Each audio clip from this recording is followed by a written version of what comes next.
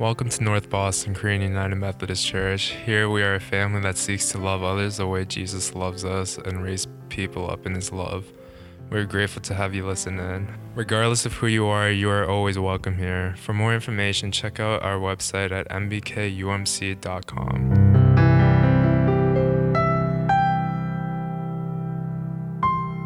Good morning, everyone. Good morning. I hope you guys have been doing well. And we've been going through our sermon series on Acts since the end of Lent, since Easter Sunday.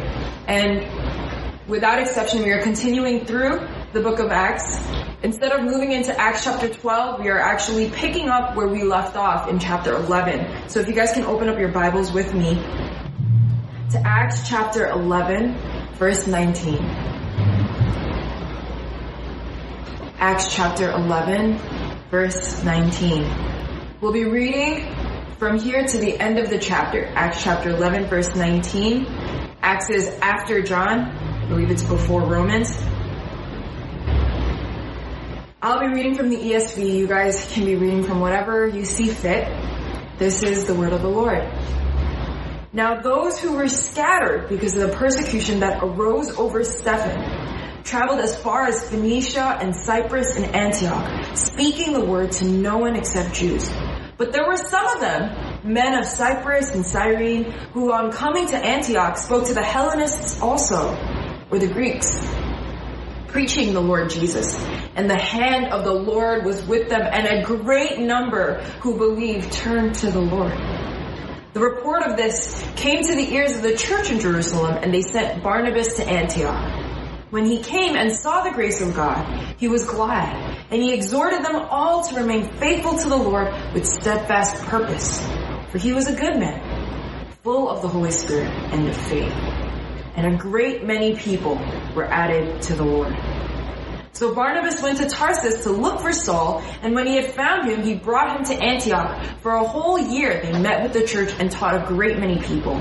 And in Antioch the disciples were first called Christians. Now in these days, prophets came down from Jerusalem to Antioch, and one of them named Agabus stood up and foretold by the Spirit that there would be a great famine over all the world. This took place in the days of Claudius. So the disciples determined, everyone according to his ability, to send relief to the brothers living in Judea. And they did so, sending it to the elders by the hand of Barnabas and Saul. This is the word of the Lord. Thanks be to God. Would you join me in praying? Abba, we ask for mercy. We ask for more and more of your grace to be able to understand what it is that you are speaking out to us. Abba, we come before you after a long and weary week. God, some of us may have stayed close to you. Some of us may have felt distant from you. Some of us may have done things to please you, and some of us may have not. But God, we come before you just as we are, knowing that you love us the same. Just the same. So Father, hide me behind your cross as you speak your word to your congregation, God, that every single person right now, that the Holy Spirit would fall on every single person that is with you, God, and for those who have yet to open their hearts up to you. Lord, I pray for more and more of your Spirit to move in our hearts. Take us to the next level with you, Holy Spirit. So guard our hearts. Guide us, God. We love you. We give you all the glory and all the honor. Be magnified in this service, and may only your words be spoken forth. In Jesus' name I pray. Amen.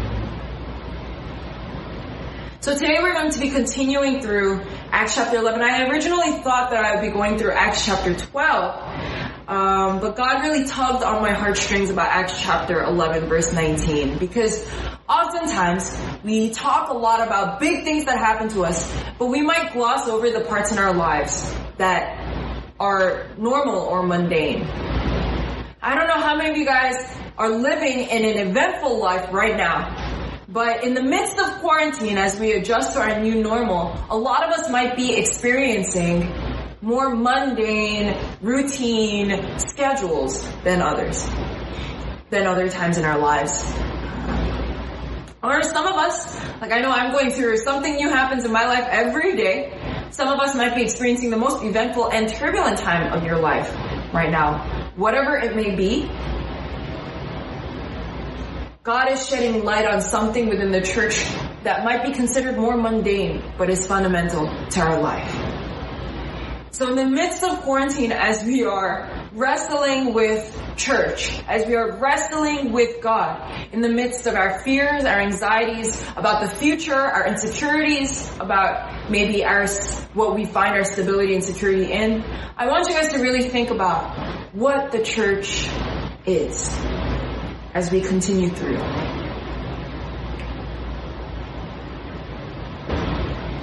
Today's sermon title is Encouragement and Solidarity.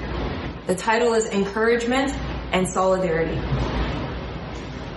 And the main idea of today's passage, I just want to tell you guys off the bat so you guys can keep it in your mind. The church, by nature, stands in encouragement to one another and stands in solidarity.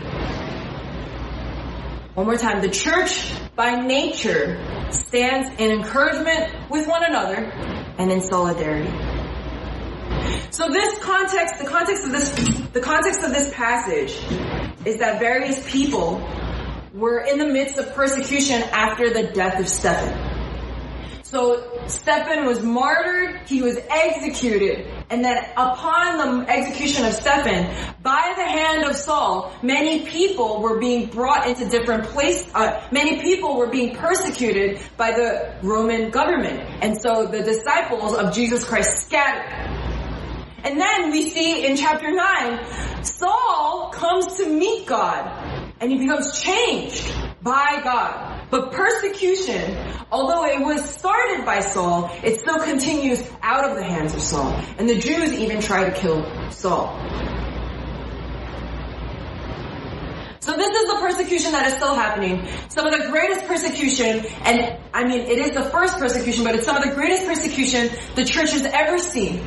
Where people are being killed on all ends, arrested on all ends. And in the midst of this persecution, everybody was spread out, and they went to different people. Many of those who were spread out preached the gospel to more Jews so that Jews would be saved. But others preached the gospel to Greeks. Now, Jewish people are exclusive. This is something that we've been talking about for a while. Jewish people are exclusive, so naturally they don't think about sharing the gospel to non-Jews. Because by nature, Jews are the chosen ones, right? But some Jews decided to preach the gospel to Greeks. And what the church wasn't fully aware of as a whole at the time is that the gospel is not just for Jews, but it's for every nation and every tongue. And so the hand of the Lord was upon the Greeks as the gospel was being preached to them. And many were coming to Christ. So the church of Jerusalem stumbles upon this. Literally the chapter before, he experiences that vision of like food falling and every nation and every tongue is good to go in terms of believing in the name of Jesus. And so this is still something that the church is coming to awareness of, but Peter was in awareness of it. And some of the highest preachers, the highest apostles, they were in awareness of it. And so in the church of Jerusalem, here's about the fact that many Greeks are coming to faith in Jesus Christ. They send a man named Barnabas. Barnabas. When I first heard this name, I thought of Barnacle Boy. I was like, this is a really disgusting sounding name, Barnabas. But the meaning of this name is actually really encouraging. Well, it's very important because the name Barnabas means son of encouragement. And Barnabas was not just a church leader. He was no regular church leader. He was a mobilizer. He was an activator. He was a missionary. And he was very, very, very good at what God had assigned of him to do, particularly to exhort and encourage the church. So they send Barnabas, a Hellenistic Jew, a diaspora Jew. They send Barnabas. So Barnabas goes. He goes. And it says in scripture that when he goes, he rejoices upon seeing the grace of God. This is significant but overlooked. See, when Barnabas goes to a different area that is not a Jewish area, Barnabas should be feeling feelings of superiority, feelings of not wanting to mix with them. But what Barnabas experiences, he sees people that are different from him, that look different from him, and he sees not their differences, but the grace of God upon that church. And he rejoices and encourages people to stay in their devotion. He encourages people to stay in their devotion. Now I want to break down the original language of this a little bit, because it is very important. This should not be overlooked, that Barnabas was able to go into a church of people that were different from him and see the grace of God and rejoice and encourage them to stay in their devotion. But I want to zero in a little bit on the words encouragement and devotion.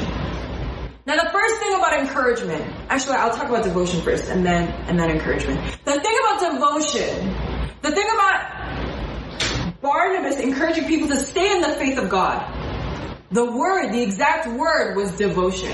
Barnabas was encouraging other people's devotion. Now what is the significance of this word devotion? The word devotion meant, in this original language, what it means is the purpose of one's will. I'm going to say that one more time. The word devotion meant the purpose of one's will. The purpose of one's will to believe in the crucified, risen, and exalted Jesus. The purpose of somebody's willpower to believe in the crucified, risen, and exalted Jesus. The reason for their staying in the faith was devotion. That's what it's called. The reason for anybody's continual, because it's not that, if I step into a pool, then I'm in a pool for a short amount of time, but I can step right out of it. But if I step into a pool and stay there, that's a different thing. I might step into a pool because maybe my feet need to be cooled, and then I'll jump right back out, right? Especially in the beach, the waves get a little bit crazy, you're like, alright, this is my time to bounce. There's always a different reason for why somebody might dip their feet and why somebody might stay in a pool. Do you understand what I'm getting at? There's a reason for why I dip my feet in a pool, but the reason for why I stay in the pool is different from the reason for why I dip my feet in the pool. So many of us might have had different reasons of being saved, but the reason for why we become saved and the reason for why we stay in the faith are often different. Maybe we started to encounter God because of curiosity. But we don't stay in faith because of curiosity. Once we've encountered the living God, we stay because the love of God has transformed our hearts by the Spirit to be renewed to love Him in return. It speaks, the word devotion in and of itself speaks to a very different thing than salvation. The word devotion in and of itself speaks to a greater calling and a greater longevity or endurance of faith. So what exactly is Barnabas encouraging people to do? Barnabas is encouraging people to stay in their devotion to God. He's encouraging people to stay rooted in the faith. And the word encouraging is also very important, because the word encouraging in this passage is an ing. It's written in the imperfect tense, which means that it's still ongoing. It doesn't stop. There's no specific point for when it began, and there's no specific point where it ended. It's a continuous not an imperfect, a continuous verb, which means that it is continually happening. So even Barnabas' encouragement is not, I encourage you in the name of the Father and the Son and the Holy Spirit, and then I bounce. But the encouragement of Barnabas was continuous. And he wasn't encouraging people to believe in Jesus. He was encouraging their devotion to stay truthful and consistent with the gospel. So upon meeting, if we backtrack a little bit, upon meeting these people that he's not normally supposed to talk to, and seeing the grace of God instead of how different they are from him, instead of seeing with his eyes, he sees with his heart the grace of God in this group. And he rejoices and he encourages them constantly to stay fixed on God. So that was the nature of what Barnabas did as a brother. The nature of what Barnabas did as a brother and as a preacher was to encourage the devotion of Christ. And it was also a natural reaction in his spirit to other people receiving the name of Jesus as well. It wasn't that Barnabas was being manufactured. It wasn't that he was being artificial in his encouragement and in his joy. It was a natural reaction to seeing people saved. Regardless of what skin tone, regardless of what background, regardless of what faith or religion or whatever it might have been that they were encountering and being a part of before, when he saw men and women receiving the name of Jesus, he rejoiced and encouraged them to stay in the faith. And it was something that he did as a preacher, but he was a preacher, but it wasn't necessarily something that he did as a preacher. See, as a preacher, he preaches. As a preacher, I give you a sermon. And it says here that Barnabas was full of faith and that many came to believe in God through Barnabas' preaching. But this was different from preaching. This was something that Barnabas did, not even just as a leader, not even just as a preacher, but as a brother in the faith.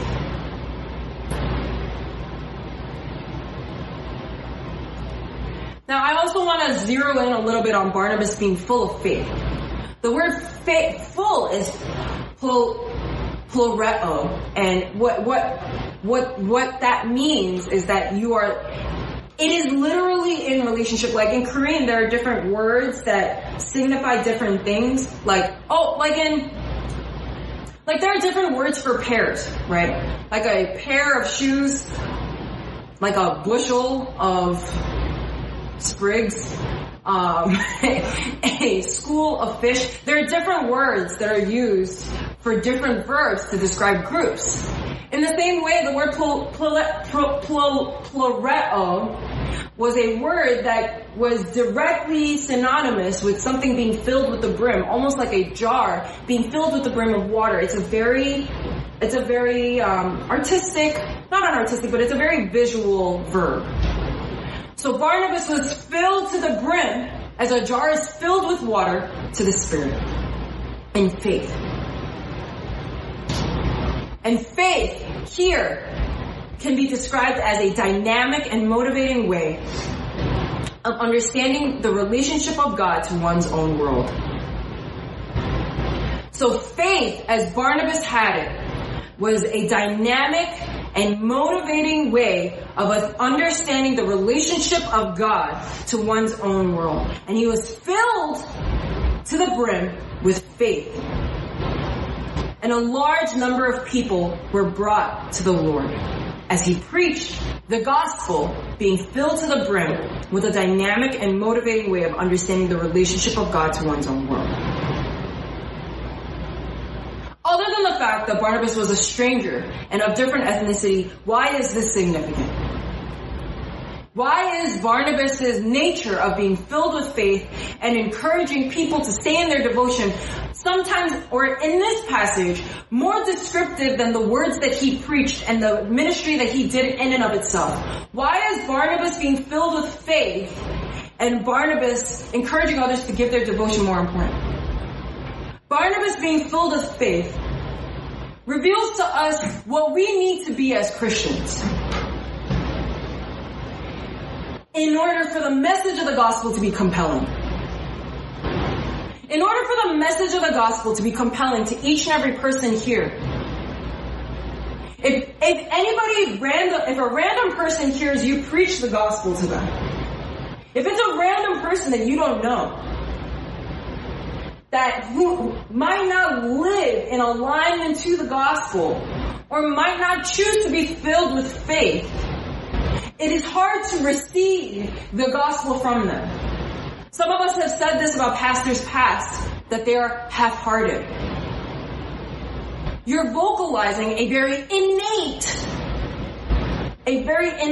doubt that comes when the carrier of the message of Jesus Christ has not been filled with a dynamic and motivating way of understanding the relationship of God to one's own world. Now that is not just on us, that's on God to give us greater faith. But it also takes a working out of faith as God works in us for His glory. That's what it says in Philippians. Philippians chapter 2 says, we must work out our salvation with fear and trembling as God works in us to bring Himself glory. And Barnabas, as an active believer who actively lived out the gospel, lived out his devotion in the way that God had assigned to him, he was filled with this dynamic, motivating way to understand the relationship of God to his environment. And when people saw Barnabas, they saw that he was filled with faith and that his faith was real. And the second thing that we see here is that Barnabas encounters people that are different from him, but he sees not their differences, but the grace of God. He rejoices and he encourages them continually to stay in the faith, encourages them continually to live out their devotion to God. Live out their devotion as the purpose of one's will, to believe in the crucified, risen, and exalted Jesus Christ. That was Barnabas' main job as a brother. We are no different than the Greeks. We are all, I'm looking at every single person that's in front of me and in here, and no one here is Jewish, which means we are all Gentiles. We are all completely Gentiles. For somebody like Barnabas to mix with some people like us is unheard of. And yet Barnabas, he comes in and he rejoices and he encourages people to stay in their purpose of their will to believe. Stay faithful, to endure and to continue to persevere. Yes, we might have sunk our feet in the water of the gospel. Maybe because our lives were disappointing, and maybe because there were so many things that were happening in our lives that led us to God. Or maybe God just showed up, or maybe we grew up in the faith and one day the gospel became clear and so we dipped our feet. But Barnabas, as a stranger but a brother, his natural reaction was to encourage the church to stay in the faith. How many of us do that for one another right now? If Barnabas' primary function as a brother upon going to Jerusalem to outside of Jerusalem to make sure that the church is staying strong, if Barnabas as a stranger but as a brother shows up on the doorstep of a church and the first thing he does is rejoices in the fact that God is in that church, and then the second thing he does is encourage people to stay in the faith. And if that is Barnabas' primary function as a brother that is filled with faith, that is working out their salvation with fear and trembling, how many of us in the church right now live that out? Do we see Christianity the way Barnabas lives it out? Some of us, we gather, and our primary function in each other's lives might not be to encourage one another to our devotion. to remind one another, shake one another up to our devotion. Hey, are you staying in faith today? Not for the sake of being works righteous, but just for the sake of living out and working out our salvation with fear and trembling together. If that is the primary function of somebody in the body of Christ, in relationship to other people's faith, when encountering other people's faith, that might be the very thing that North Boston is lacking right now in the pandemic, and the very reason why a lot of us are feeling dry.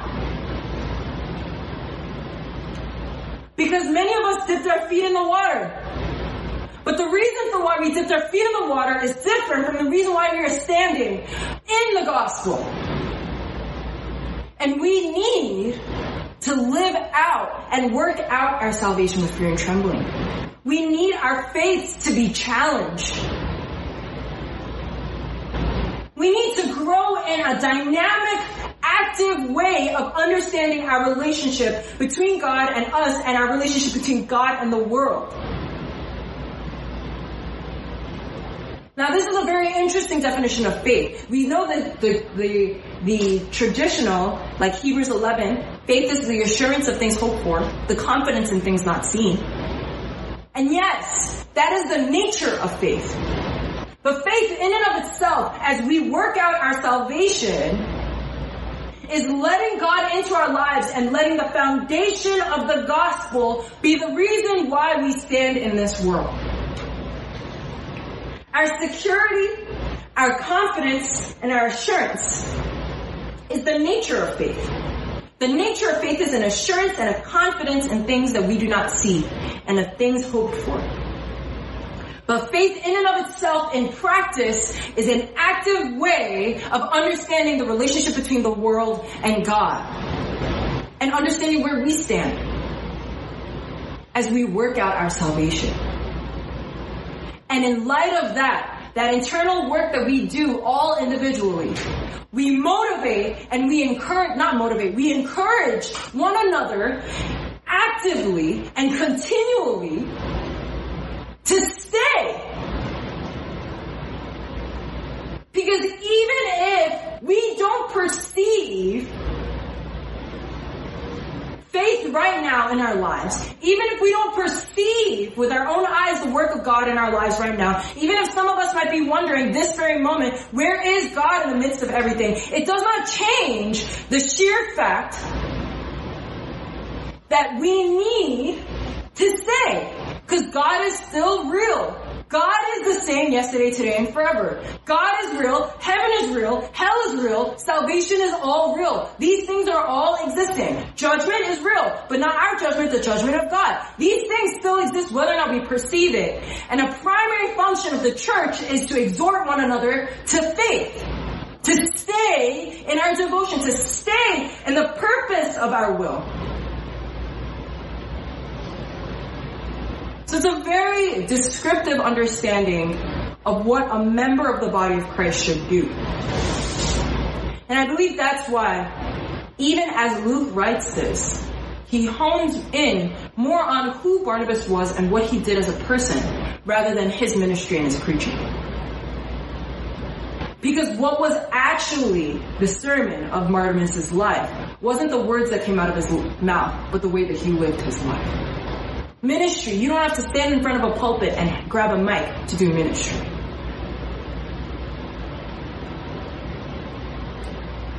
So that's why Barnabas is significant. And the church stands in encouragement this way. But we see here that that's not all. See, after Barnabas brings many people to Christ, he goes and he looks for Saul in Tarsus, which means that it was easy to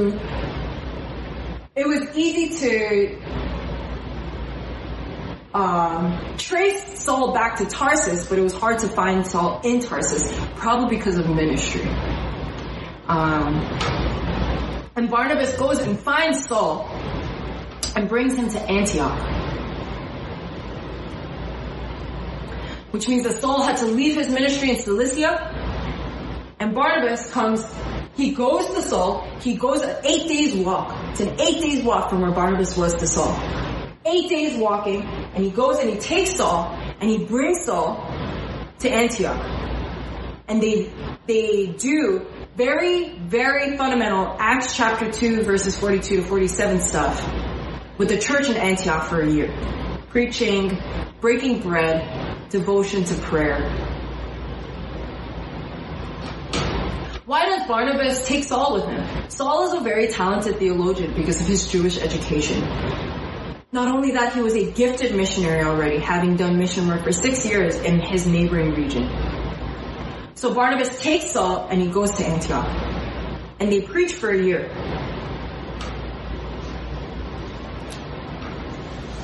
And Luke notes something very interesting here. He notes something very interesting here. After he defines who Barnabas is and the nature of Barnabas' brotherhood, he notes Barnabas and Saul going to Antioch, and then notes that that is where the term Christian was coined. Now the wording of this sentence is very interesting. The term Christian was coined when my mama named me. Alright? She had just given birth, and the nurses gave her a baby's book of Christian names. Just as they did to my older sisters before. Now, with my older sisters, my mom was not as diligent in looking for a name. And she couldn't make it past the A's. So my older sisters' names are Amanda and Amy. Partially because she couldn't make it past the A's. She's like, oh, this is a great A name. Oh, that's a great A name. And that's how my older sisters, I really hope they're not watching this.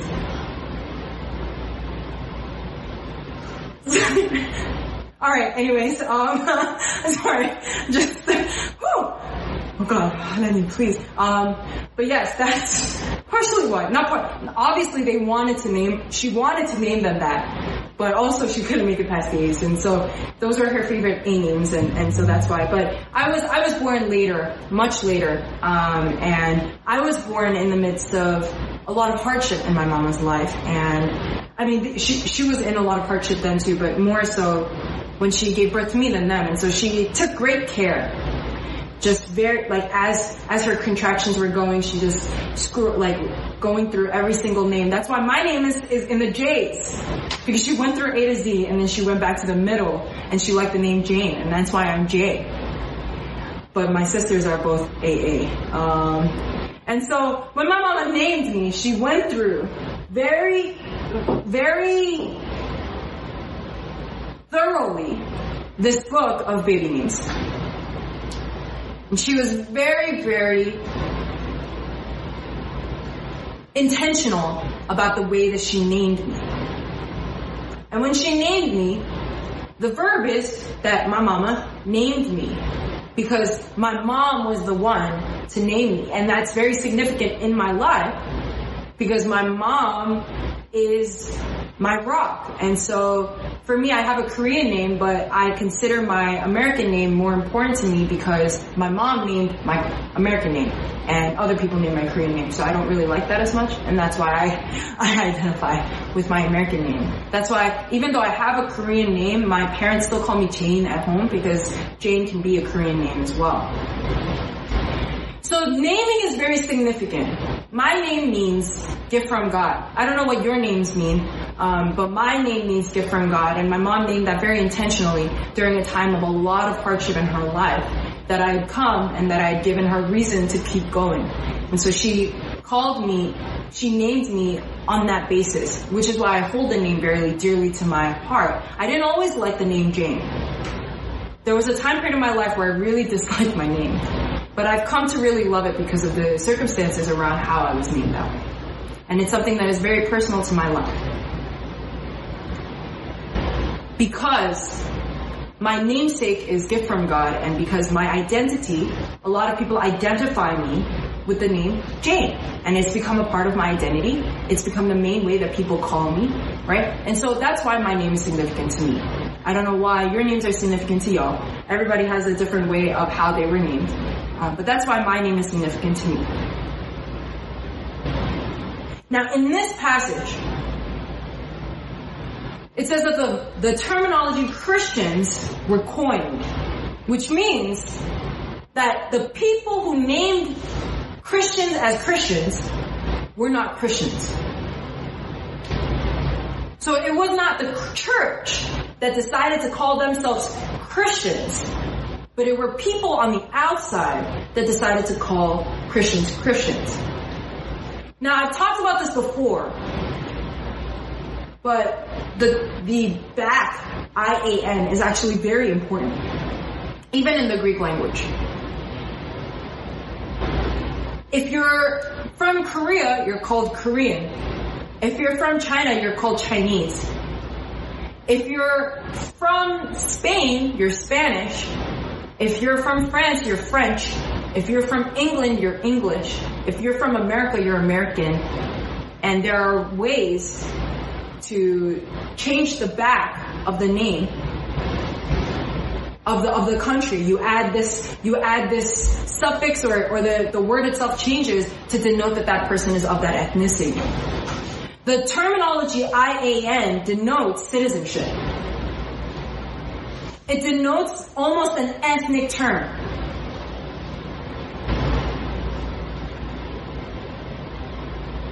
And it also denotes that we are like little Christ. The word Christian is almost like little duplicates of Christ. So it's like little Christ. That's like a more wooden translation. And so this understanding of Christians, instead of me being Korean and having that that suffix attached to my country, Christians had that suffix, that ethnic identity suffix attached to Christ. What the Romans were getting at because it was the Romans that started calling the church Christians. What the Romans were getting at was that the church was so different from the rest of the world that they could not even be considered an ethnicity. It was almost as though the church were their own thing. Their own culture, their own society, their own norms, their own ways of life. And it was so different from the rest of the world that the Romans started calling them Christians, with almost that ethnic identity connotation. Ethnicity was very important at the time, y'all. For example, Jews didn't mix with non-Jews. Ethnicity was very important. Where you held citizenship was key. It was critical in the Roman Empire. There was a very big difference in enjoyment of rights between people who are Romans and people who are non-Romans. So in that sense, we have to understand that the significance of Christianity was very critical. And the significance of being called Christians was very critical in the sense that Christians were their own culture. And that identification came in lives like Barnabas. That when Barnabas' life was that different, they held that different identity. They held that different name. And it wasn't given to them by themselves. It was given to them from the outside world. Barnabas and Saul's ministry in Antioch for 1 year, led to this coining. The church was so different, it was led to that coining. This is very interesting, and I want us to come back to this, okay? But I also want us to get into the fact that after being coined Christians, a famine was prophesied. So prophets came down from Jerusalem to Antioch, right? And they started, and one prophet in particular prophesied that there was going to be a famine everywhere. During the reign of Claudius is known to be, I did not write it down, but it's known to be AD about 41 to 54. Okay? It's a very specific, 41 to 46, a very specific time frame for that famine. And so a prophet, I know these days we see prophets in the news, we see prophets in Instagram, and prophets like, yeah, Jesus got you. Jesus got your life, and you know, you're walking into blessing. But at the time, prophecy was very specific. Okay? And so this very specific prophecy came about a famine. And a famine was prophesied. And the immediate reaction of the church was very interesting here. See, normally when something happens, normally when a plight or a disaster hits the church, what do you hear the church say? Let's pray. Let's pray for this famine. Let's pray for this disaster. Let's pray for this situation. But what actually happened here is that the church, although they pray every day, they weren't just led to prayer. The church acted. And how did they act? How did the church act? The church acted by giving money. Every single person gave money. And I'm not saying, Jane, are you saying that we need to give money right now? That's not what I'm saying. But the reaction was financial solidarity.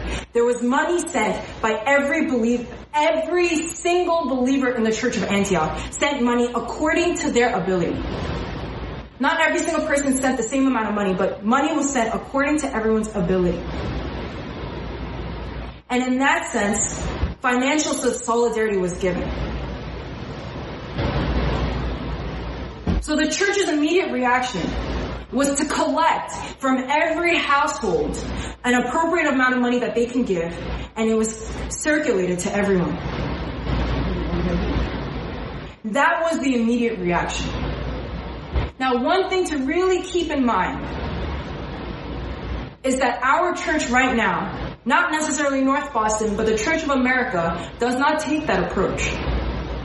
But at the time, when there was a famine, when there was a natural disaster, COVID, when there was a natural disaster or something that had hit an area, the immediate reaction of the church was to collect money for the churches in those areas, especially. Because at the time, when famines happen, the characteristic thing about famines at the time is that food becomes outside of the budget. Food becomes outside of the budget range of poor people. So poor people literally cannot afford food, only the rich can. And so the reason for the church giving money out to everyone has to do with the church providing that extra amount so that people can still afford their food. And so the church did something very active. So Barnabas and Saul, they go, like if we backtrack a little bit, we see the bigger picture. Barnabas and Saul, they go into Antioch for a year.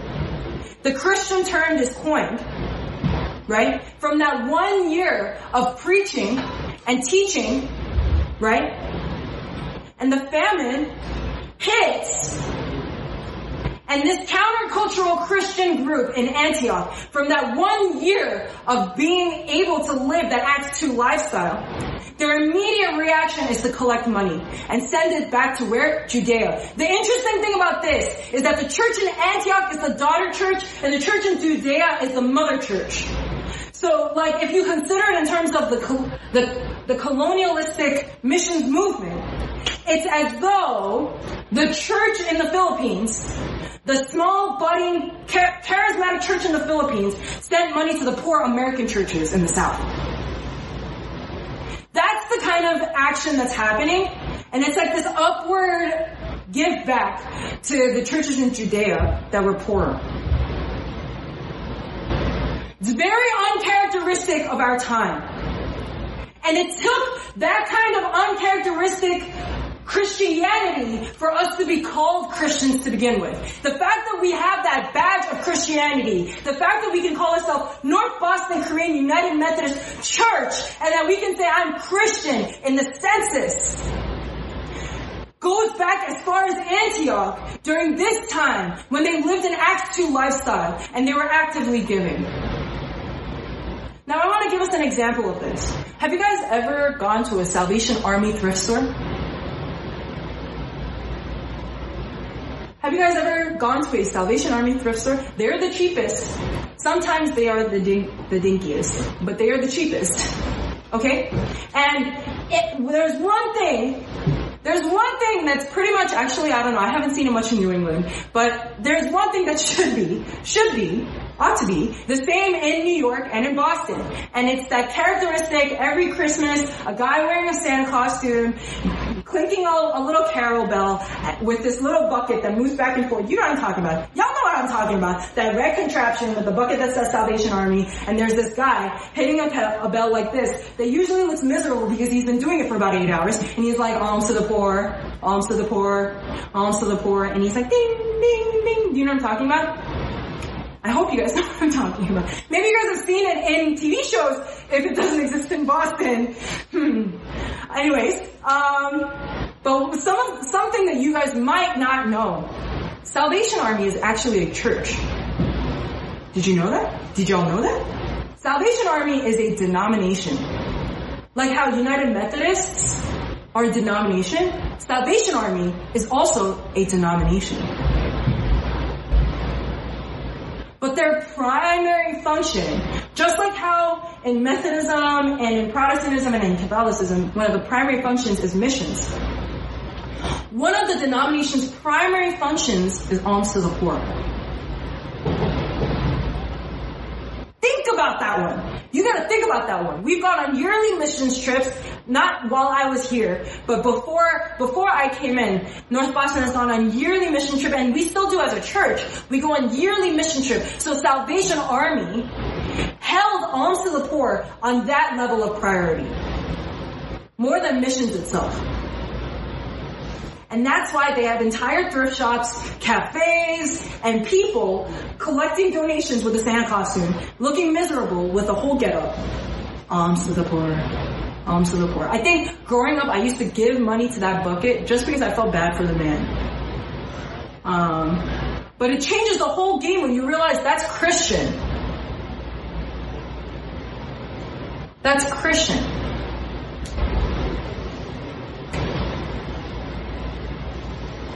Jane Doe, I understand what you're saying, but at the same time, it's good to pray. Why are you telling us that it's more important for us to be active than for us to pray? I don't want you guys to believe at any point that I'm saying don't pray about COVID, don't pray about the movements in our country, don't pray about the things that are happening, because prayer is probably the most powerful thing anybody can ever do. But see, prayer is not a missions donation.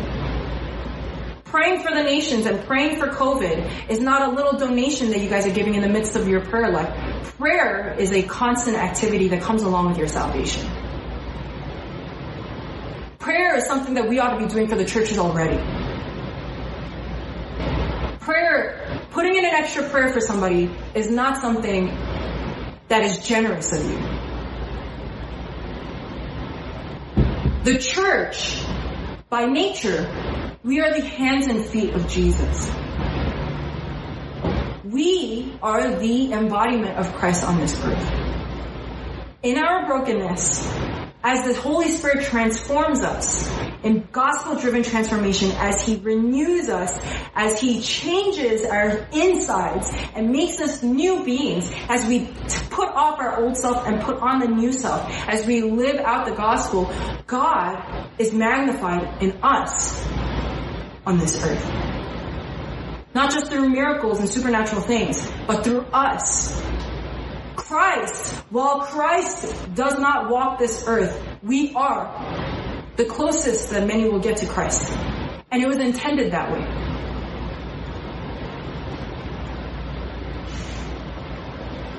And that's why the church stands in solidarity. Now I know you guys might feel like you've heard this sermon over and over again. But as I explain this application a little bit, I really hope that we can be challenged by the countercultural nature of the Christian church. Number one is that the church stands in encouragement. We are empowered by God and the leaders of the church, but we are also standing in accountability and solidarity with one another. It does not take a leader and a pastor to encourage one another. It should not take a leader to be filled with faith for the church to be filled. That power and authority rests with all of y'all right now. Everybody in this room has the ability to be able to walk out and live out the gospel and be filled to the brim with faith on your own. But we need one another as well to keep each other accountable, to walk out the good walk together and to fight the good fight together. For those of you guys who might be feeling like you're doing faith alone, you have to understand the significance of what you're feeling and why you're feeling what you're feeling.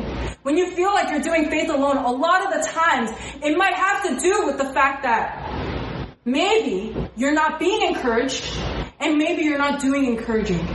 Because it takes one another to stay. Our own faith was never meant to be the only factor in our devotion. We are to spur one another onto faith as we work out our salvation, church. We need to be a church that can encourage one another. If you're not having any spiritual conversations with your church right now, you need to stop and ask yourself where you can fit that into your life. Because God did not create you as a single free agent to be spurred on to faith and greater devotion on your own. That's why retreats are so powerful. If retreats were so powerful just because of the mountaintop experience, then we should all be able to go on personal retreats and have the same amount of fire. But it's the body of Christ coming together that has a spiritual effect on our souls. It is a literal thing that we need. And if you're not doing encouraging, if you're not engaging in conversation, then yes, your devotion might feel dry. And that's not just something that's meant for Sundays, you know? But the second thing, the church stands in solidarity. We help each other out in real ways, not because of morals, but because of God's love. We gotta help each other out in real ways, not because of morals, but because of God's love.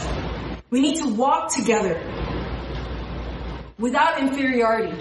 The reason why the church of Antioch was able to gather all these alms and send it back to the church of Judea was because the church of Judea, even though the church of Jerusalem is the mother church was not superior to the daughter church.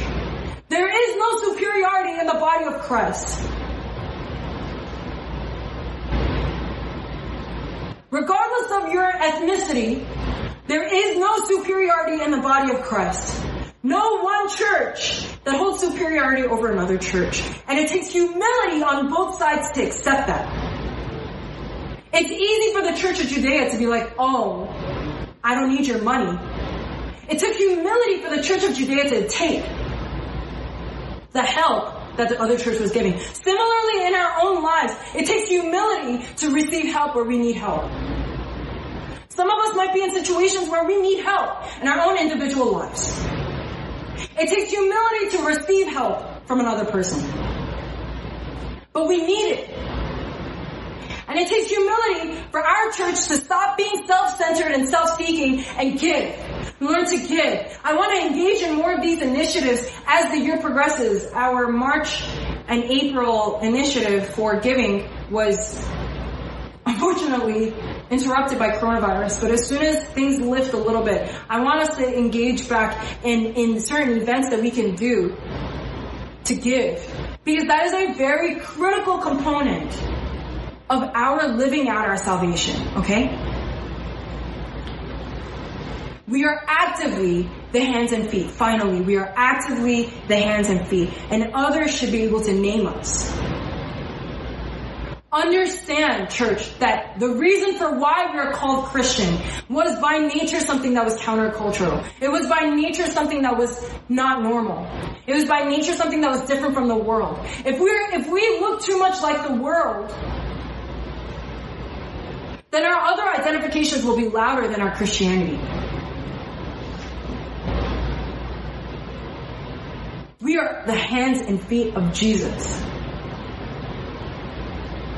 And when we are really living out this being filled with faith, working out our salvation, encouraging one another, spurring one another onto faith, then we will be filled with faith ourselves. As we work out our salvation, God works in us and He fills our cup. And the ideal situation, or the situation that ought to be, is that others ought to be able to identify us and say, oh, they are Christian after all. And the inheritance that we have in our identity. When I say I'm Korean, I'm saying that thousands and thousands of years of Korean history has led to my existence. I'm saying that I am connected to thousands and thousands of years, generations before me, my ancestors. And when we carry the nameplate of Christianity, when we say that we are Christian, we are identifying with the inheritance that started at Antioch.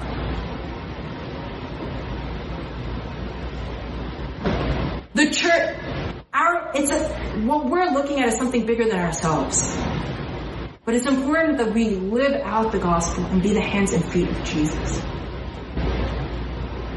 We are actively the hands and feet, and others should be able to name us. This is all very hard. I don't expect it to be easy. But I think one thing that we really have to consider is where we stand in the midst of everything. Where we stand in the midst of living out the gospel with one another internally, and where we stand with being a church externally. Maybe some of us are more uncomfortable with that. Maybe some of us are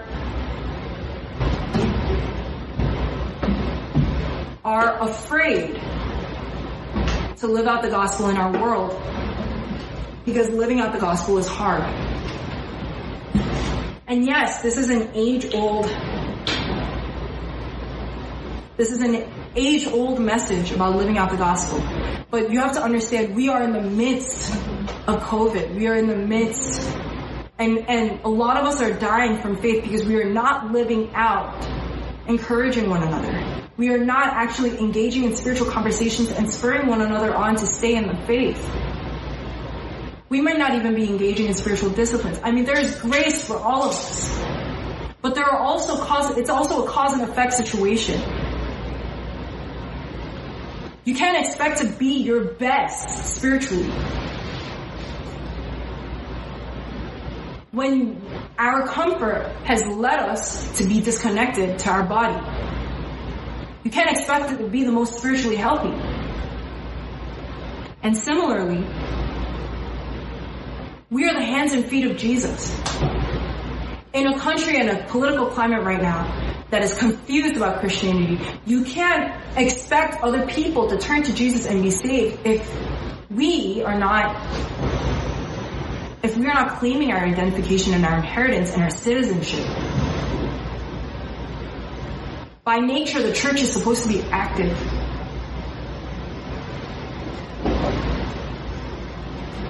But our activity takes a lot of different shapes and forms.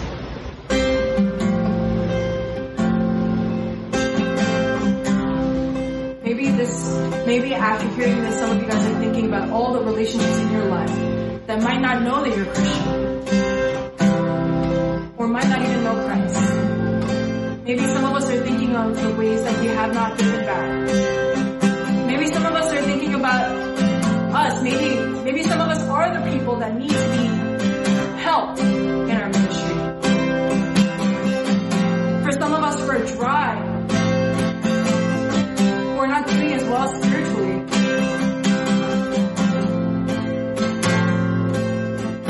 Maybe it's time to reflect on all the spiritual conversations you didn't get to have.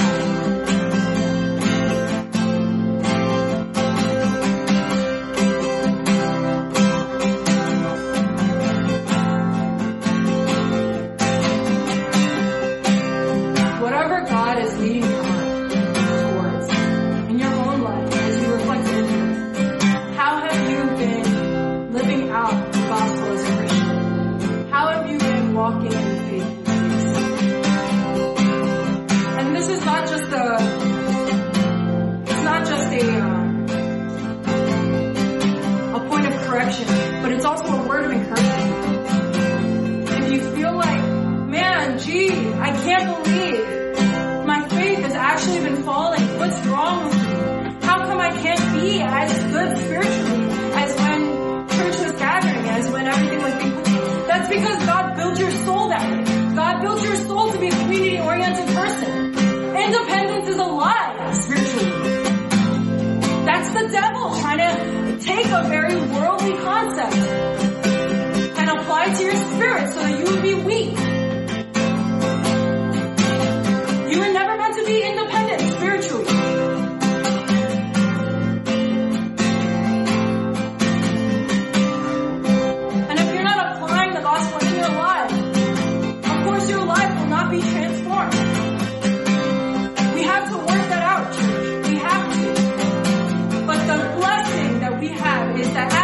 work that our God works in us. It's not our strength that leads to a countercultural church. It's the power of God, the transformative nature of God that honors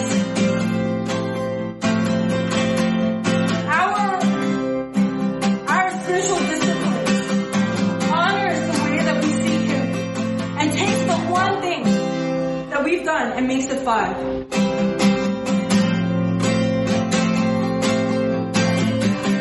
Takes the one thing that we have to give Him and makes it 5. So whatever your heart might need right now, whatever your heart might be needing right now, repentance, comfort, we seek that out.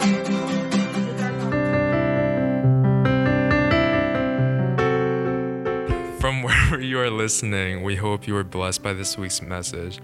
For more information, check out our website at mbkumc.com.